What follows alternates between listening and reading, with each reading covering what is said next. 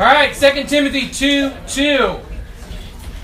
Great place to start. Tonight, I'm going to do the other half of a lesson that I started in the summer. The leaders got to hear the lesson on campaigners. This is going to be about our DNA and what we do. 2 Timothy 2:2.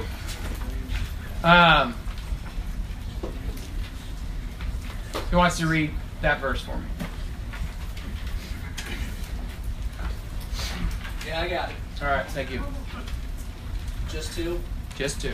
And what you have heard from me in the presence of many witnesses, the trust of faithful men who will be able to teach others also. So, 2 Timothy 2:2. If you don't have that verse memorized, you need to memorize it. If there is a verse that I think encapsulates the DNA of a young life leader in Northern Kentucky, I hope and would pray that this would be a verse that would do that. And when I say encapsulate, I mean encapsulate our mission and what we're about and how we're going to do it.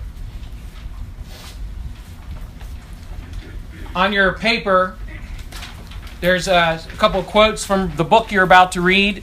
There's a reason we're reading this book, because it has to do with helping us to make sure that we stay grounded in doing what we do and how we do it. And this book that you're going to read is perfect for that. The quote is this: Jesus came to save the world, and to that end he died, but on his way to the cross, he concentrated his life on making a few disciples. These men were taught to do the same until, through the process of reproduction, the gospel of the kingdom would reach the ends of the earth. The way God's Son lived thus became a pattern to all who follow in his steps. Now understand the substantial thing that he's saying. God, Jesus, Holy Spirit, they're up in heaven, they're chatting away.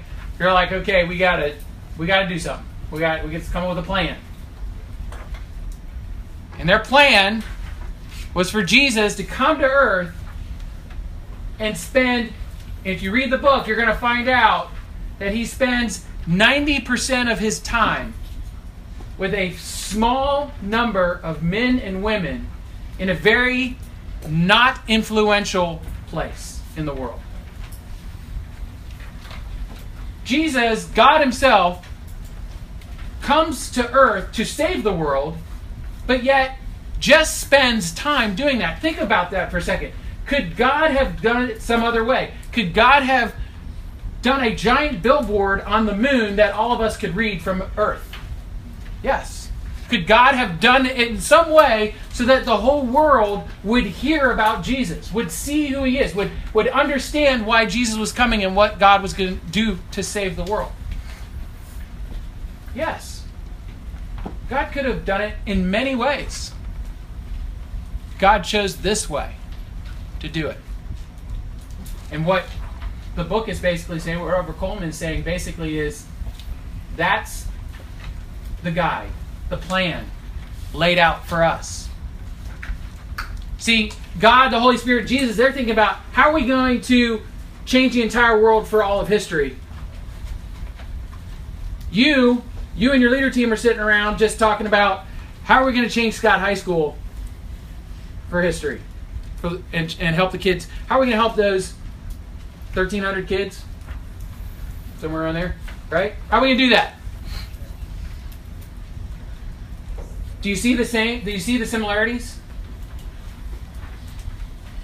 So the answer is not, oh, I know, let's get all 1,300 kids in the gym and find something fun to do and then tell them all the gospel, or have a giant billboard in the school that makes sure they all see the truth, like the billboard on the moon. That's not what we do. That's not the plan laid out for us. So think about the hugeness of that. Jesus, God, they're saving the world for eternity. And he came and spent time basically with 17 people. 90% of his time. 17 people. 12 men, about 4 or 5 women. Spent all his time with them. 3 years with them. And then he's over and he's gone.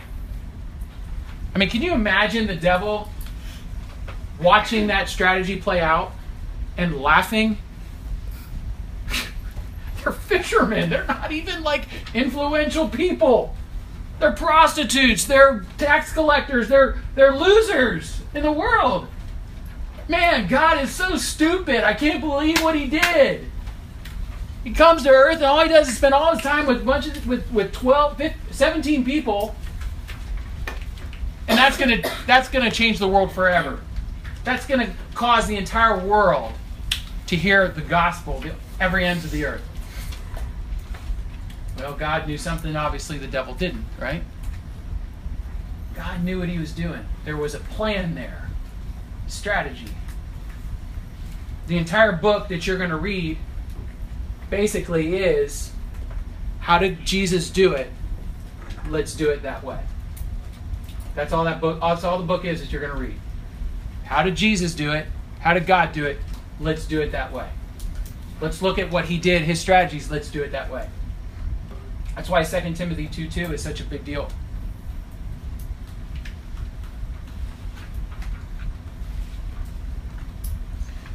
I first encountered 2 Timothy 2:2 when I was in college. I had been a Young Life leader for 3 years. And I started going to a Bible study on campus at the University of Cincinnati with the Navigators. And an entirely new world was open to me about this. What I knew of ministry in my first 3 years of being a Young Life leader was get as many people to club as I can, no matter how I could get them there, whatever it took. And we were going to get as many people to club as we could, fill the room, tell them about Jesus, and then we're going to try to fill our camp trip. And we did. Me and my best friend, Steve Gardner, roommate. Steve's on Young Life staff now in Carolinas. And we led together Indian Hill High School, 325 kids in the school. Okay? We had 150 kids come to club. We took 125 kids to camp of 320. Like, we were crazy hanging out with kids, getting them all there, getting them to stuff. I'm embarrassed to think of the fruit that has come from that ministry, because we didn't do this. All we did was try to get a lot of people to come to stuff. All we did was try to make a big show. We were trying to make a giant billboard that everyone would see. We had never thought through how God did it. Let's do it that way.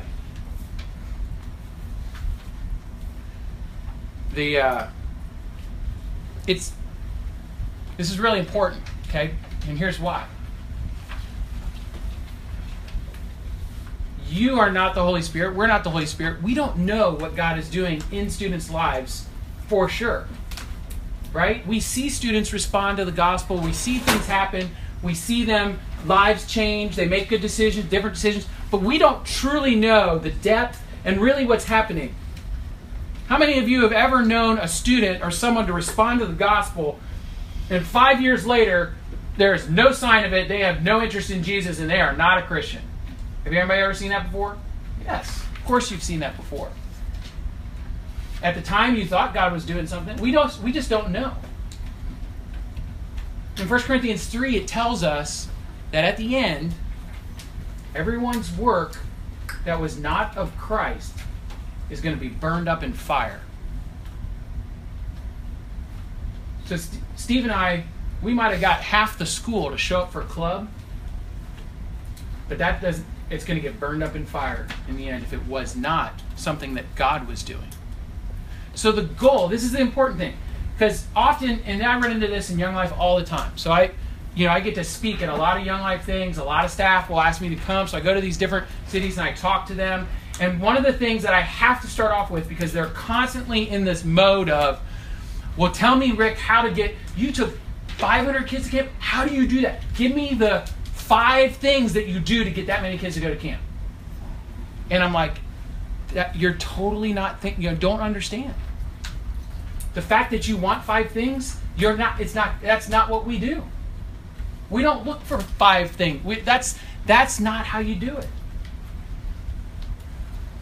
People get caught up in tell me the best way to reach more people, to do it better. And churches are really getting guilty of this. Constantly thinking like, we got to find new, cool, hip ways to get more people to hear, get more people to come, get more people to hear, to be reached. Like, constantly doing that. When what we should be concentrating on is how, this is what you want to be concentrating on.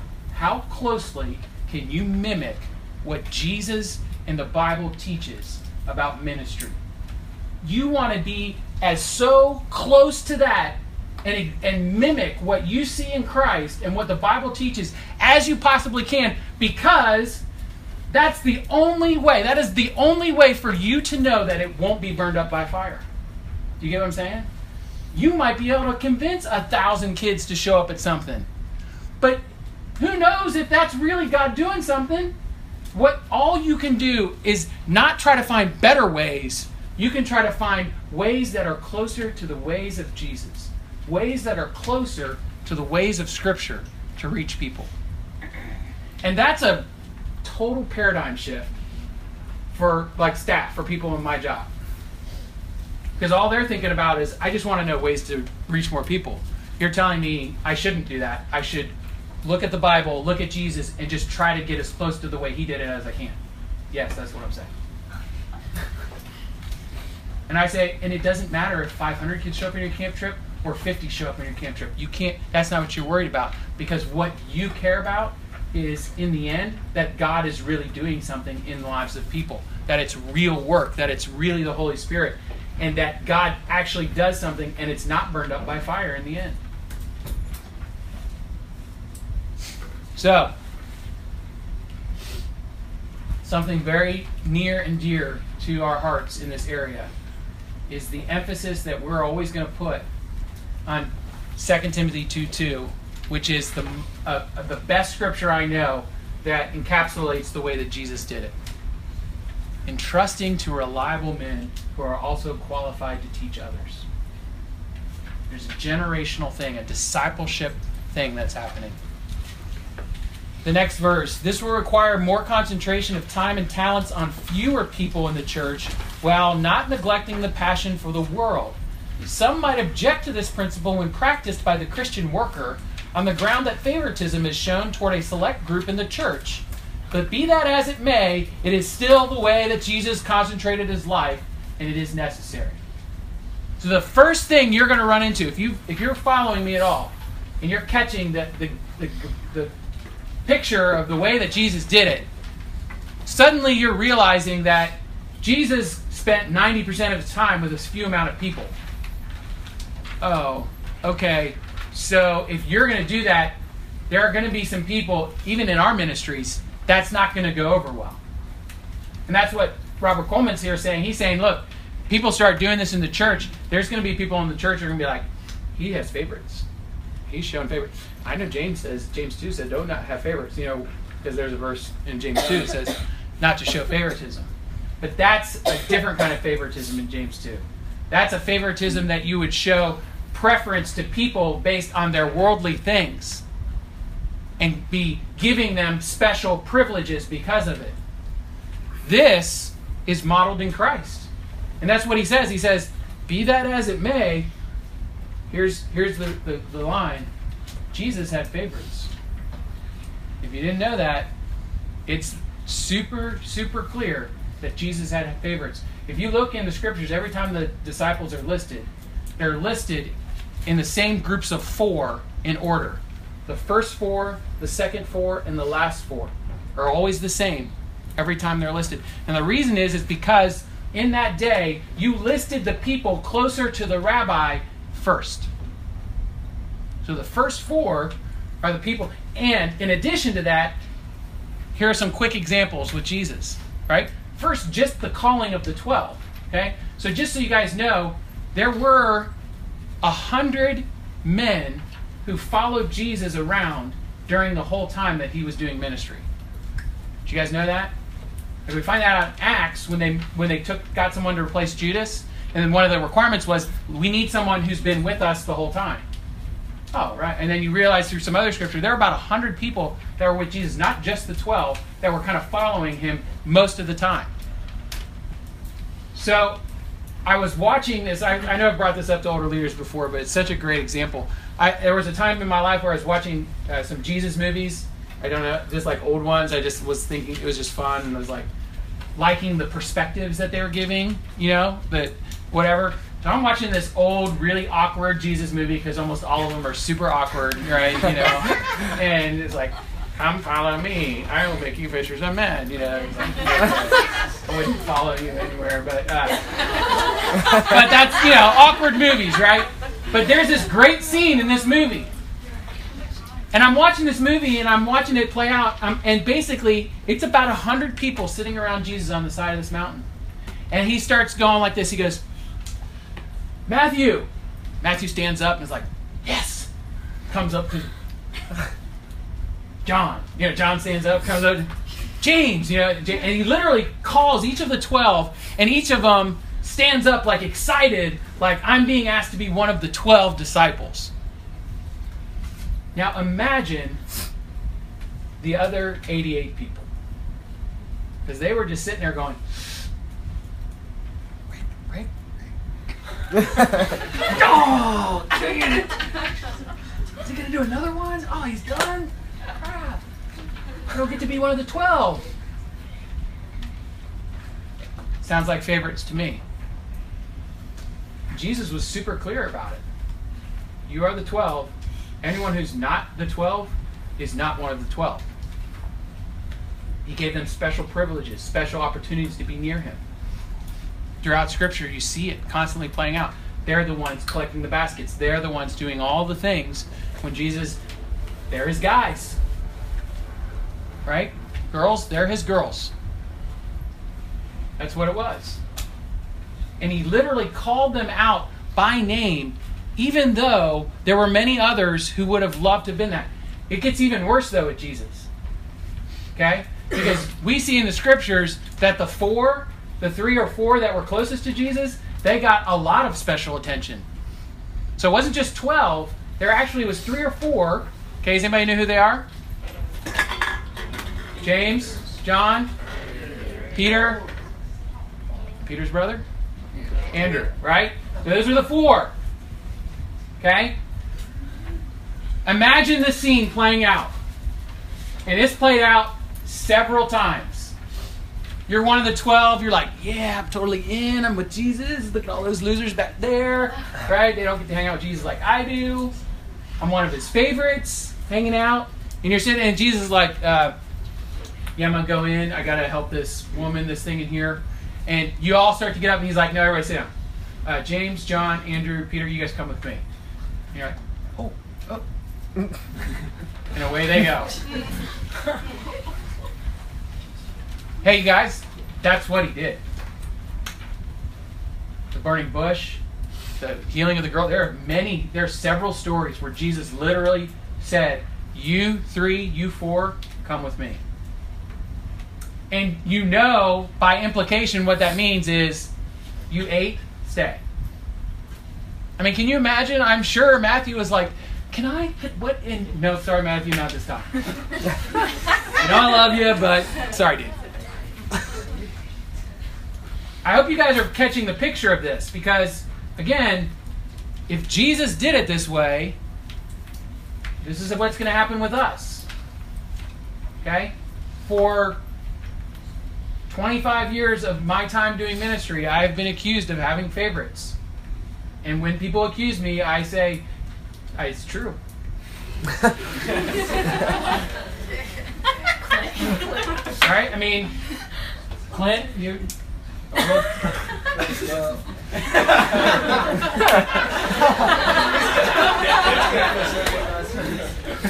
Right? So... But, you guys, catch this. It's important, okay? You've got to get over the hump of understanding, okay?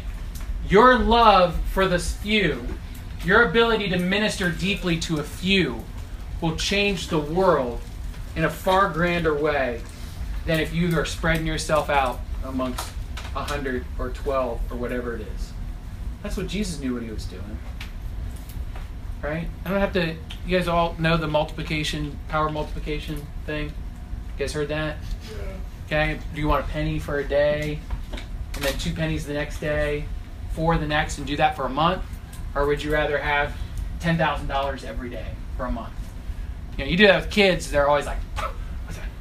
That's like $310,000. I'll take the 300 grand, man. That's awesome. You got a penny first day, 2 pennies the next. The problem is then you tell the kids, oh, it's too bad because on the last day you would have got 3 million. There's some number. It's like in the millions that they would have got on the 31st day. That's just multiplication. That is the principle at work in Jesus that we see in the scriptures. The power of multiplication at work. I have 1 or 2 guys, and those 2 guys, they got 1 or 2 guys. And those 2, 4 or 5 guys, they're going to have 2, 3 guys each themselves. And as life goes on, man, the world gets changed. My accountability partner and the navigator guy who introduced me to some of this kind of stuff, he's constantly introducing his ministry at the beginning of the year by talking about his prayer, which is because of my life, and he'll take them to the UC Nippert Stadium and say, I want every seat in this stadium to be filled with someone who was affected down the line from my life. So when I get to heaven, my prayer is this stadium would be full. 35,000, whatever it is. And he's just trying to give an illustration. And then he gives them a picture of, you can have the same prayer for your life. Because of the power of multiplication, a stadium full of people, lives can be changed. If you're willing to give yourself to the ministry the way that Jesus did it. It's not always easy. Oh, man. All right. Next quote. If all 7 of these men, Peter, Andrew, James, John, 2, were professional fishermen, they were most likely friends and close co-workers a long time before they followed Christ. This shows what a close-knit group of the apostles were, with at least half of the group, including the core members, having come from one small region, most likely engaged in the same occupation, and probably having known and befriended each other long before they became disciples.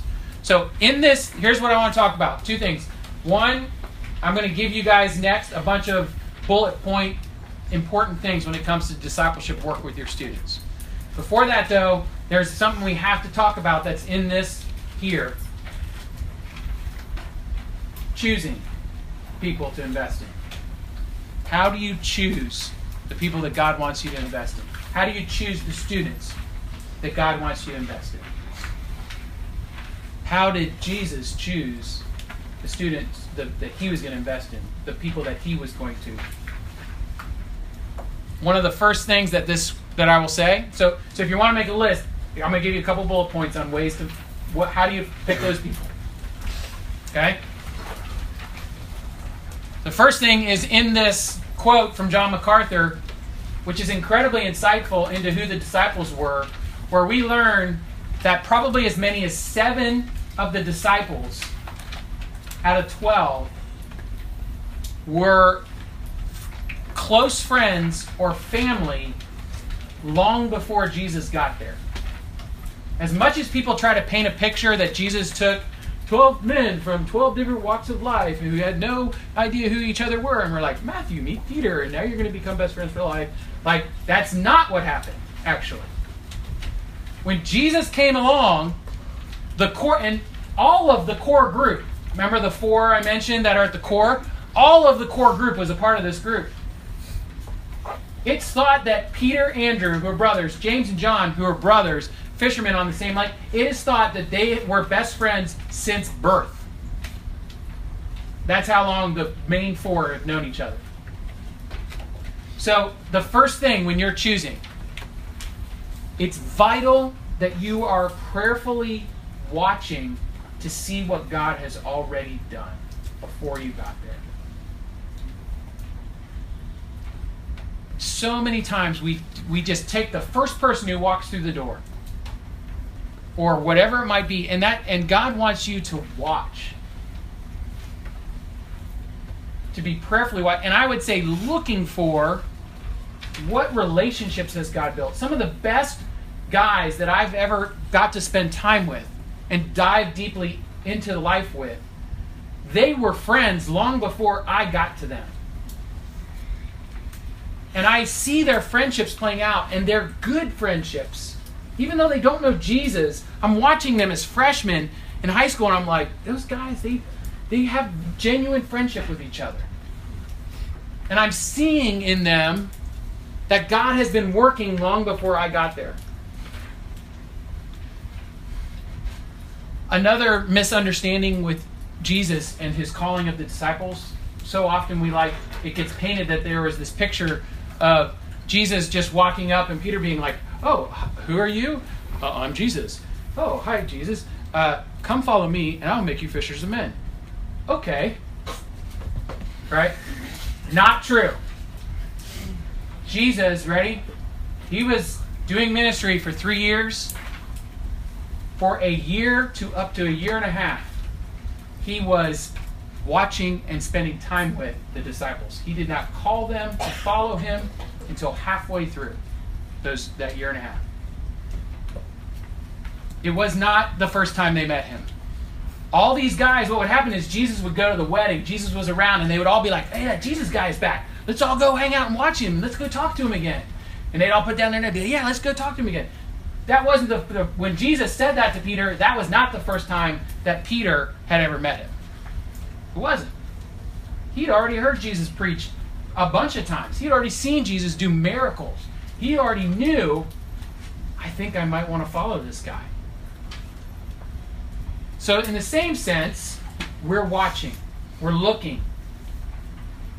So when I grew up in the Navigators, or not grew up, so I was young life, I got introduced to the Navigators, and so a lot of these principles became really dear to me. And in the Navigator organization, there is a constant question that is asked of the people within the organization that I hope is always a constant question that we ask too. Who's your man? Who's your woman? Who is it? You should, if you don't have one, you should be prayerfully, diligently looking and trying to find one. That's what we do. In this area, I hope your team leaders are constantly, when I'm running, back when I'm running Ryle High School, I'm going around to each leader and I'm saying, tell me about your girls and how's it going? And if I come to a leader who says, I don't have any girls, I'm like, we got to pray. We got to get you some girls. Right? Because who's your woman? That's a big deal. Who's your man? That's a big deal. That's our DNA. That's what this is. We're constantly, as ministers of the gospel, that's what we're looking for. Who's that person that we're investing in that's going to then invest in others? The things you've heard me say, entrust to reliable men who will then teach others. Other things that you're looking for when you're choosing. So in addition to praying and observing, watching, okay, seeing what God has done beforehand, okay, the acronym FAT. You're looking for fat kids. It's always fun. FAT. Here's what that stands for. Faithful, available, teachable. I'm not going to spend a ton of time on each of those. There's no way I'm getting this done. Not even. Oh, man. There's so much good stuff. I was going to show you guys a clip from Zorro. Yes! Worth it. Anthony, what's his name? Banderas? Banderas. Yes, good stuff. You have to come back next week to see the video. All right, listen. So, fat. You're looking for fat kids. Faithful kids. Available kids. Teachable kids. All right, Gabby? I know. Sorry. Faithful, available, teachable.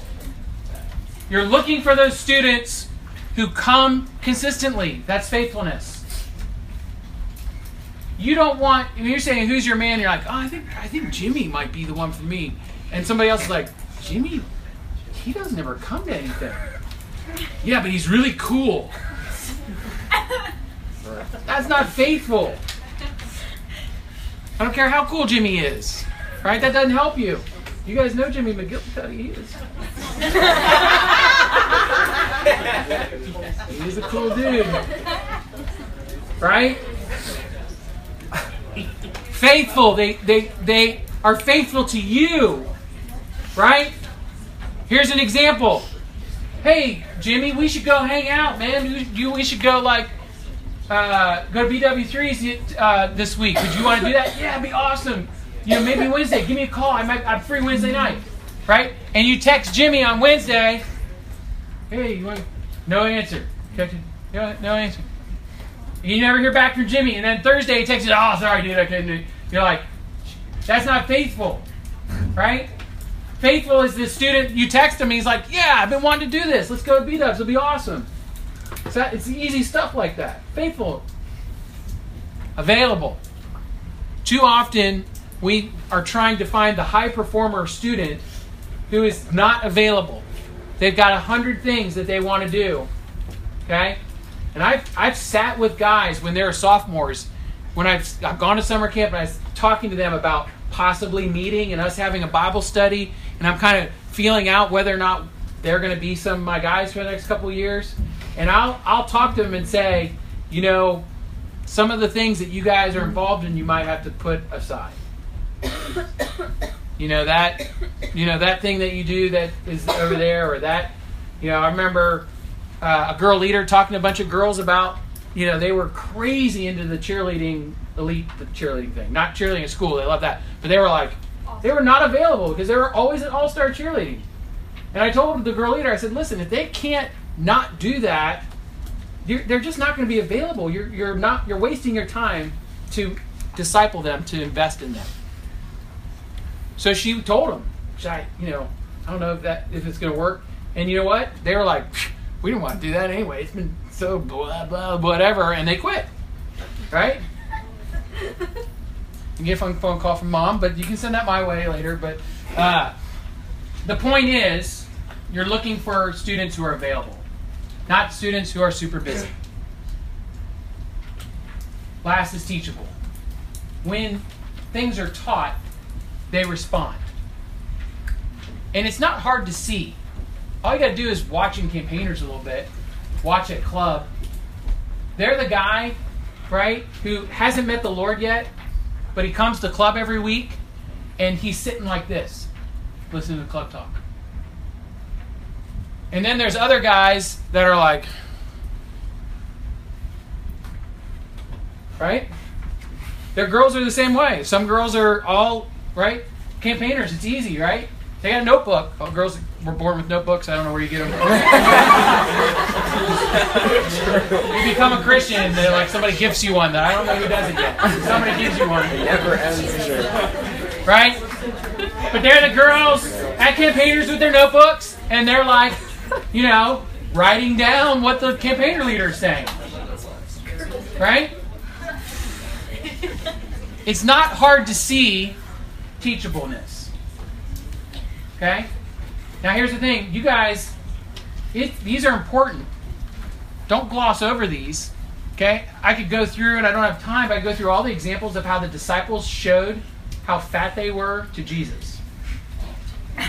Right? And they were crazy fat. Okay?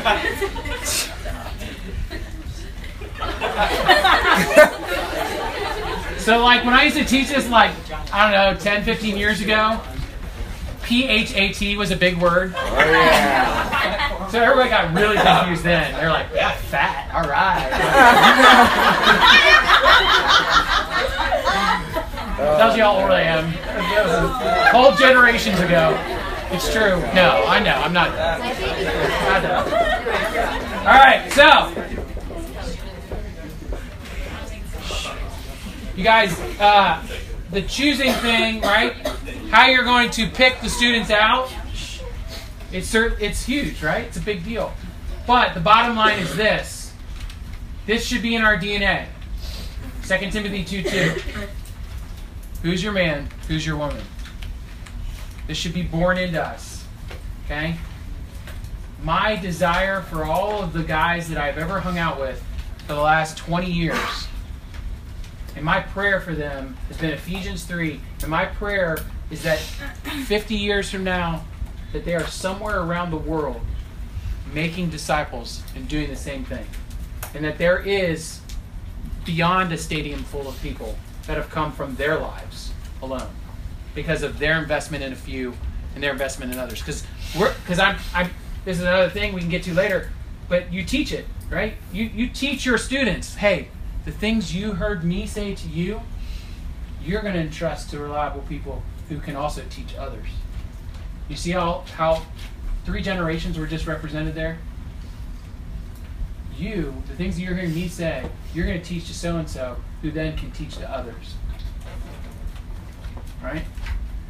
Your goal, our goal in a comical sense, is to be spiritual great-grandparents. That's your goal. That the guy that I invested in at Connor High School now invests in another guy wherever he is, who then that guy has another guy. That means that what I taught to the first guy, he got it. The 4th generation, the spiritual grandchild. Hey, and when you meet your spiritual great-grandchildren, it's fun. You will. You give yourself to this. It won't take long. Some leaders in here, I'm sure, already have. But it's fun. Because they know. They're like, hey, you're my great-grandfather. Dude, that's so fun. That's awesome. And then I can say, I've prayed my whole life for you. Right? Because that's what we do. That's in our DNA. That's what Jesus did. That's what we do. So, investment, 1 Thessalonians 2. There's no way I'm going to shortchange you guys on this stuff. It's so good. Let me just do a couple. Turn to 1 Thessalonians 2. So you just got to turn a couple pages.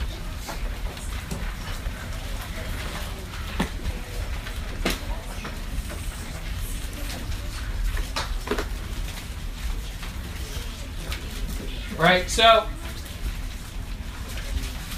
1 Thessalonians 2, a great passage where Paul is describing a ton of his investment in ministry. Okay? The great thing is what Jesus did with the disciples, Paul did in his ministry, Timothy did in his ministry. Like, you see it like in the people, in the disciples, in their ministry. It's so wonderful to see the consistency throughout Scripture.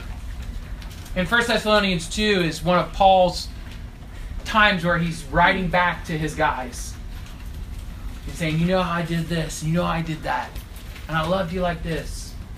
Do this, do what I did for you. Do it for others.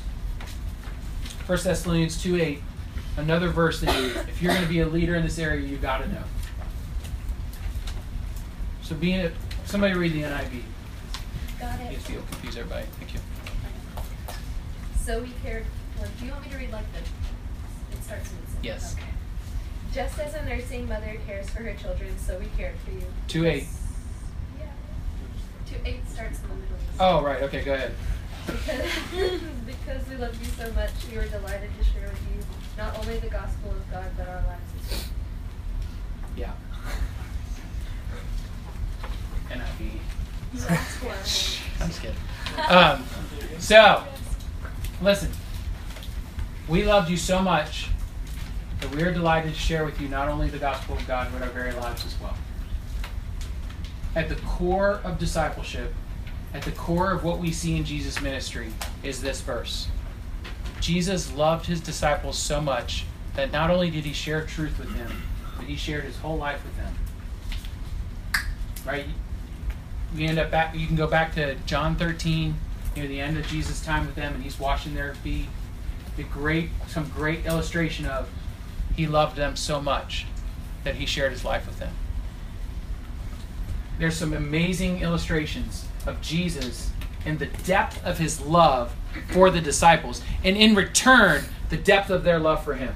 Just turn to the end of John, where Jesus is on the shore, and Peter, and they realize it's Jesus on the shore, and how they respond to Jesus. Right? Peter dives in the water. It's the Lord. Oh, and they dive and they swim and they run to him. I mean, it had become like that in their relationship. The story in Acts where the people of Ephesians are begging and crying Paul not to leave them. Don't leave us, Paul.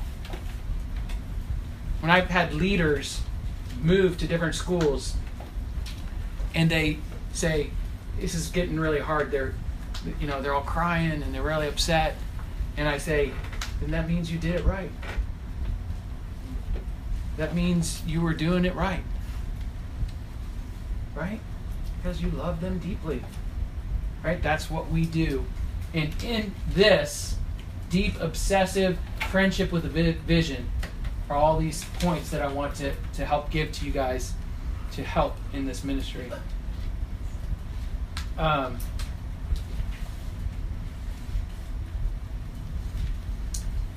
just do a couple of them while I have some time. The first one is to remember that they are not projects, and this is big, because, all you guys going through leader training, you're going to get to that first day, you're going to get that call from that team leader, hey, come be placed at our school. You'll be like, yes. And you're going to go, your first campaigners, you're going to walk in and be like, I'm a leader. Right? You're like, you guys are lucky to have me now. Right? Because we have this unfortunate pride thing that happens with all of us, where we begin to think how lucky these kids are to have me in their life. They're so messed up. And I'm just got to help them all. I got to help them through all this stuff. And what ends up happening is we begin to see them as projects. Like, I just got to change Susie's mind about that thing, that boy. That's a bad boyfriend. I'm working on changing that with her. And me and God are praying. We're working on it, right? Like, they become this project to us. And that is not what we see in the Bible. It's not what we see in Thessalonians. It's clearly not what we see in Jesus' life with the disciples. These students, these kids, they're not going to be kids in your life. They're not projects. They're not temporary people that you're volunteering some time to help with. They're going to become your best friends. If you're doing it right, they will become some of your best friends. And some of the greatest joys of my life. I went on a trip with a bunch of my old students, Amy and I. Where did we go? Somewhere warm and with a beach. I don't even remember where we were. We had a house. What? No, not all staff. That was fun too, but there's nothing. I tried to give you a comparison or help to understand. When I get to spend time with Kevin and Kayla, and Amy and I get to be with them, that is not like, oh, time to put on my project hat. Got to work on Kevin and Kayla again. How you guys doing? Tell me about your marriage. I need to fix you. Right? Right? You okay, Molly? Sorry. Deep breaths. Deep breaths. Anyway. Right? For Amy and I, we go on vacation with them. Right? You get that? You go on vacation with your projects. Right? Man, I better stop now because we ain't even get rid of Got the giggles. Right? Listen, this is a big deal. Because you got to see it like this. You got to understand it like this. Because if this is something that you start doing, okay, it's not going to go over well in your ministry, and it's not going to go over well in this area.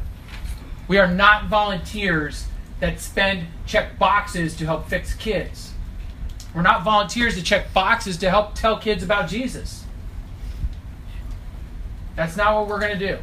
You want to go to another Young Life area that does it that way? There are probably many, and you can. But not here. What we do is we invest like this. We invest like Jesus did. And these people, these kids, will be in your wedding. Right? These kids, right, you'll be in their wedding. These kids, you will be a part of their lives as their kids grow up. That's what we do. This is not a temporary thing. This is not a, hey, just going to be your friend for a little while you're in high school, tell you about Jesus, and then send you on your way. They're not projects. And embrace that and what that means. Because here's what that does mean. You don't have my friends and then my Young Life kids. And too many leaders do that. Saturday night, I'm going to be with my friends. Keep the kids away. You know, they got to bother me a little bit. They're, always asking me for help and things. Right? Friday night, Sunday night, it's campaigners. I'll talk to them then, right? But Saturday night, that's for me and my friends. Okay? You guys get what I'm saying? That's not us. Those friends become the kids you're investing in. That's who that becomes. You're going to have friends in leadership. You're going to have friends, okay, other friends on your team, obviously. But you're going to welcome those key students, those main students in to your whole life. And they're going to become a part of your friendships and become a real friend of yours that you would actually just go and hang out at Starbucks with just because you haven't talked to them in a while and you miss them. Right? And 10 years later, you're still going to do the same thing. Because they're a friend. That's what you do. You actually miss them. Want to talk to them. I hope all of you, most of you in this room have experienced Young Life in this area. I hope you have experienced this with your leader to some extent. That you know that they love you far, far more than a project. That they truly see you as a friend in their life. And I bet they do. Don't start crying on me. Everybody gonna look at their leader now and all weepy and all that. Okay, don't start doing that, okay? All the older leaders are like, here you go. Okay. All right. So, hey guys, I'm going to stop and we're going to come back and do this again. Don't start ringing up papers and throwing things away yet. Hold on. Okay?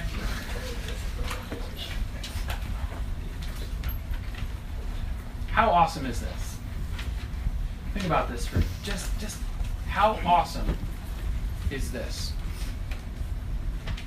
How awesome that Jesus modeled this, that the scriptures breathe this and speak this, that this is not a life where we are supposed to be some performers for God to convince the world and sell them, be salesmen to the world, that they're supposed to follow Jesus. How awesome is what I've been describing? It's great. It's so amazing to be a part of the greatest thing happening on the earth, the most important thing happening, the most incredible, most important thing happening in the world, in your high school, the most important thing happening. You get to be a part of that, and it's this deep, real friendship thing, not this performance thing. All of us can do it. You might be the biggest introvert. This is still what you can. We can all do this. We can all love some people deeply, a few, right? It's awesome. It's just awesome. Let me pray. Jesus, thank you so much for how awesome this is, Lord, that the life that you lived, how you came to earth to change the entire world, and you did it in this radical, crazy way, where the devil would be thinking, what is he doing?